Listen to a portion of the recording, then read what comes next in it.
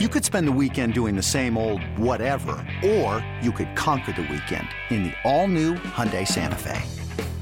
Visit HyundaiUSA.com for more details. Hyundai, there's joy in every journey.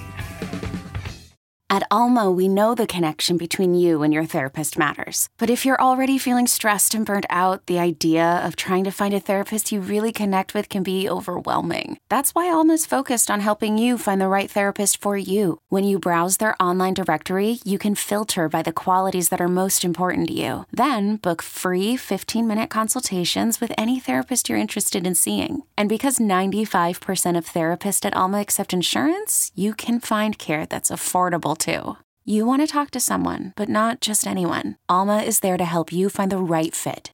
Visit helloalma.com/therapy30 to schedule a free consultation today. That's helloalma.com/therapy30. This episode is brought to you by Progressive Insurance. Whether you love true crime or comedy, celebrity interviews or news, you call the shots on what's in your podcast queue. And guess what? Now you can call them on your auto insurance too with the Name Your Price tool from Progressive. It works just the way it sounds. You tell Progressive how much you want to pay for car insurance, and they'll show you coverage options that fit your budget. Get your quote today at Progressive.com to join the over 28 million drivers who trust Progressive. Progressive Casualty Insurance Company and Affiliates. Price and coverage match limited by state law. Let's get it. All football, all the time. You're listening to the best football show, hosted by Brian Baldinger. Well, hello, and welcome to the best football show. This is Brian Baldinger, your host at Baldy NFL. I'm here every day on your free Odyssey app. Come download it, like, subscribe, all that kind of good stuff that we all know how to do right now. This is Tuesday.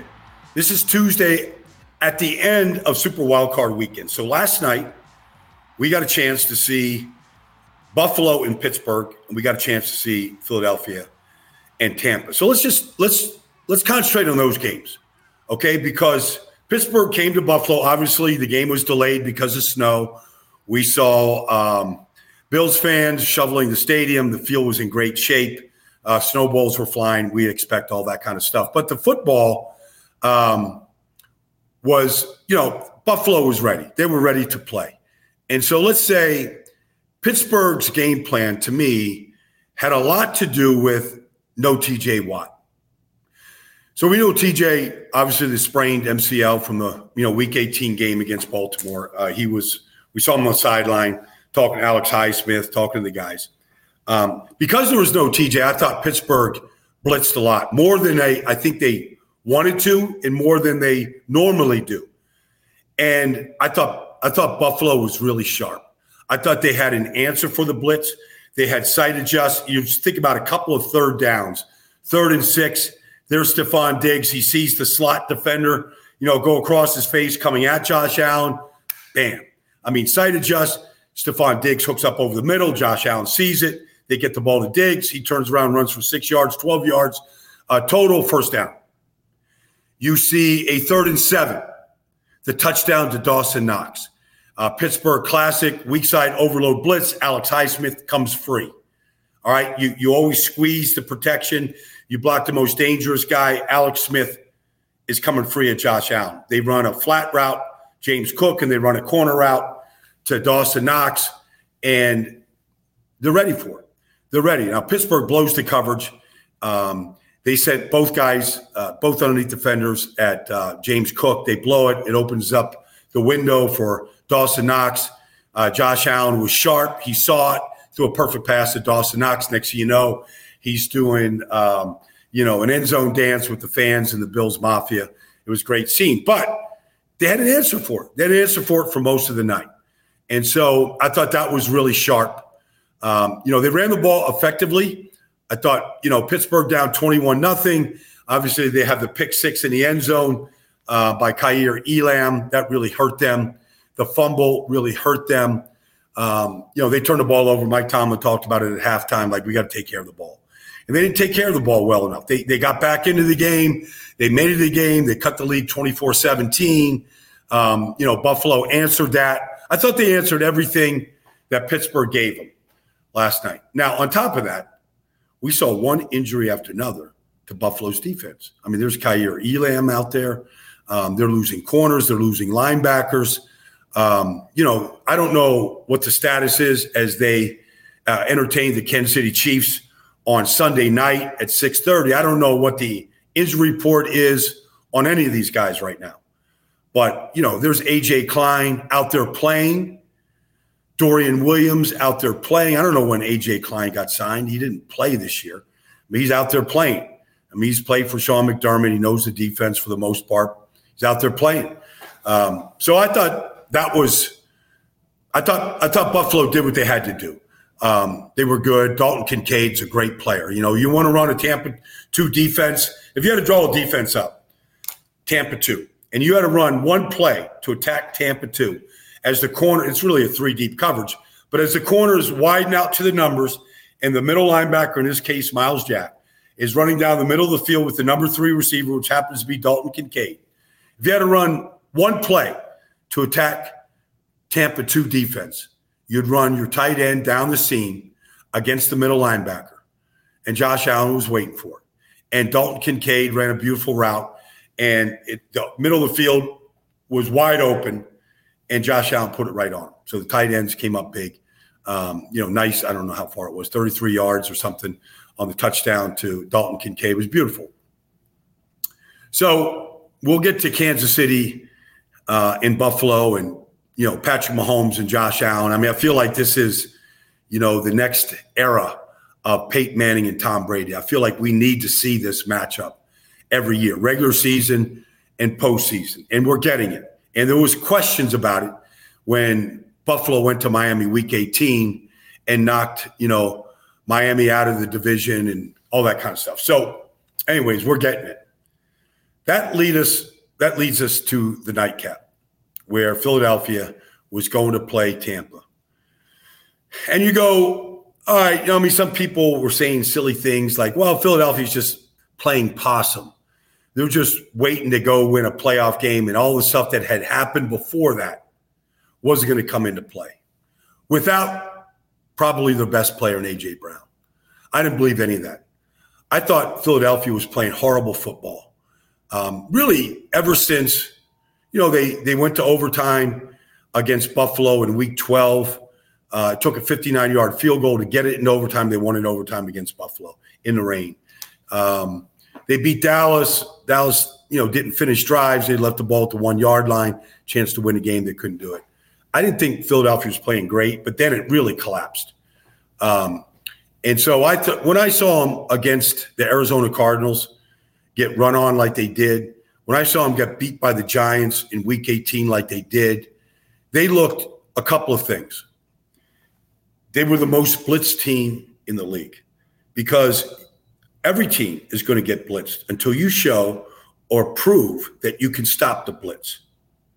And they had shown no propensity to have an answer for the blitz.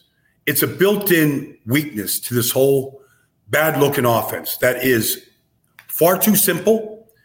It's too simple to really take seriously, to be honest with you. It's just that simple.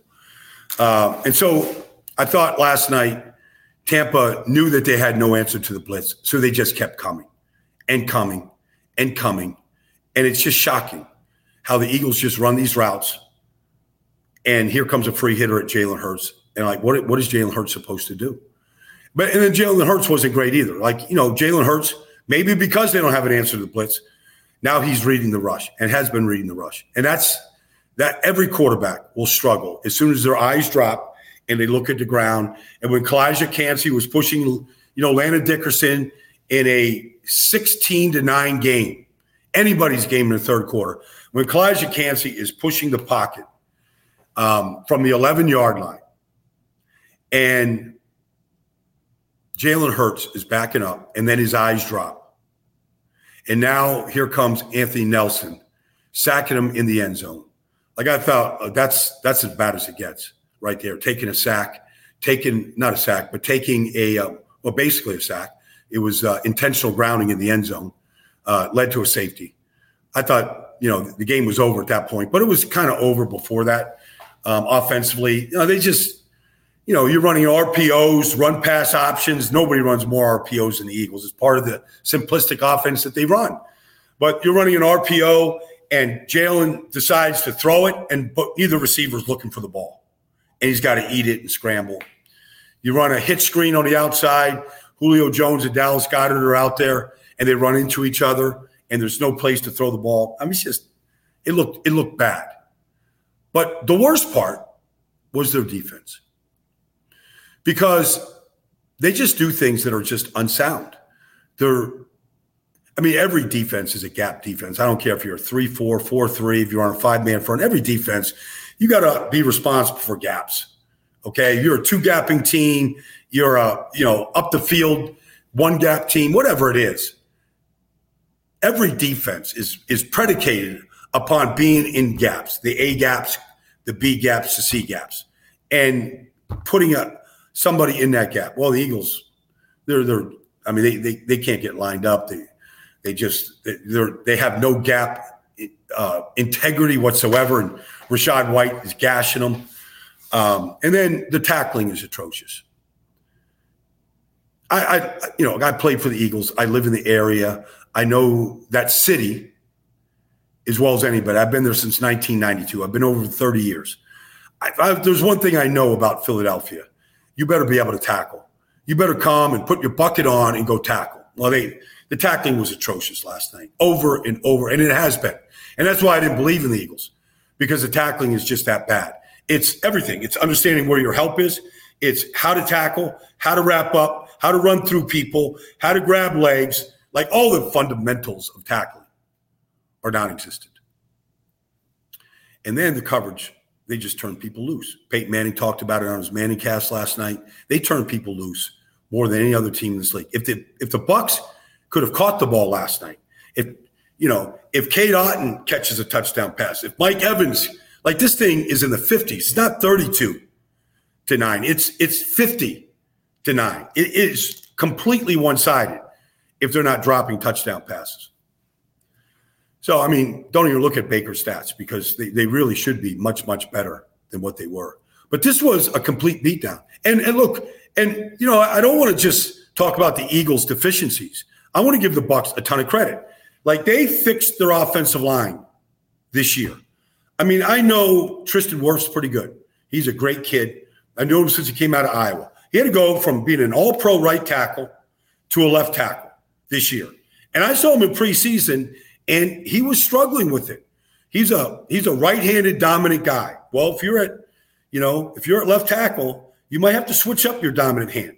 Go pick up chopsticks with your left hand if you're a right-handed person, and see how much you eat when that happens. Or pick up your fork, or do anything, right? Sign your name with your left hand if you're a right-handed person, and see how well that goes. That Tristan had to do that. Then they lose their left guard, and Aaron Stinney comes in at left guard. And then Robert Hainsey's the center. And, they drafted Cody Mauch out of North Dakota State to be the right guard. And Luke Gedeke is at right tackle. And they got these young tight ends. Man, they've come a long ways. They protected Baker really well last night. I know they gave up like 4 sacks or something, but I thought they ran the ball effectively. They've come a long ways. And Baker, look, it's the best year of his career. I feel like I've known Baker since he was a walk-on freshman at Texas Tech when I was doing Big 12 games, and followed him to Oklahoma when he was a walk-on at Oklahoma, just because he always wanted to play at Oklahoma. Growing up in Austin, Texas, him and his dad, Sooner fans, drive from Austin to Norman, go see the Sooners, walks on in Oklahoma, wins the job, becomes the number 1 pick in the draft. Look, he had injuries. Things didn't go well in Carolina. Signed late in July to go, put that team together. I'm happy for Baker, because he got a bad rap, but he's all about team. He's a fiery competitor. And then look, let's give credit to Todd Bowles. If I was playing the Eagles, I'd blitz them like crazy as well, just like Todd did. And they've got young players. Yaya Diaby is a good player. Kalaji Kancey looks like a number 1 draft pick. Like, he was a dominant player last night. To go with Shaq Barrett, to go with Levante David, somehow, whatever this is for Levante, I think it's his 12th. It might be his 13th year. To see that guy continue to play like that, Antoine Winfield should be a Pro Bowl player. Like, they played great defense last night. They gave up one big play, down the field to Devontae Smith. But other than that, like, I give a lot of credit, to Tampa. Look, they've got their hands full going to Detroit against a hot team, but we will get to all of that stuff. But I just wanted to really recap what we all saw, since it's so fresh in our mind. And I got up early this morning. I studied both games, really studied both games to the nth degree. And I just wanted to kind of give you what I saw last night. In Philadelphia, they're talking about firing the coach. I don't know. Jeffrey Lurie didn't look real happy and has not been happy since that ugly loss at home to Arizona, followed by an ugly loss to the Giants, and then the ugliest loss of the season to the Bucs. Maybe the 49ers was, I don't know. A lot of ugliness. So we have seen Jeffrey Lurie fire a Super Bowl winning coach 2 years after they won a Super Bowl, and Doug Peterson and his staff, when they went 4-11-1. Carson Wentz looked unfixable. It was the turn of the Jalen Hurts era. They fired him. So I don't think anything's off the table, but I do think they have to fix things. The offense has to change. Jason Kelce is not going to be there. They drafted Cam Jurgens to be his replacement, so he should go in at center. But Lane Johnson, Jordan Mailata, Landon Dickerson, all those guys will be back. But I do think they need changes in the coaching staff for sure. They're lucky if Jeff Stoutland stays on, continues to do what he does, because he's amazing. But they need new leadership at the coordinator positions, and I'm not afraid to say that. I have had players tell me that they miss Shane Steichen. They've been telling me that for weeks, not just because of how they lost last night. I've had players tell me that, and they have to work harder and play harder on defense. So there's a lot to be done if they keep Nick Sirianni. But if they don't feel confident that Nick can find the coordinators, it won't surprise me to see Philadelphia make changes at the head coaching position, especially since there's some real legitimate candidates out there. But I'm a Nick Sirianni fan. I've liked him since the day he came to town, but I think they need changes. Anyways, that's what's on my mind today on the Best Football Show. Thanks for joining me. I'll be back here a bunch this week to talk about what's coming up this weekend. Divisional round, 2 games Saturday, 2 games Sunday. It doesn't get any better than this. Thanks for joining me, everybody.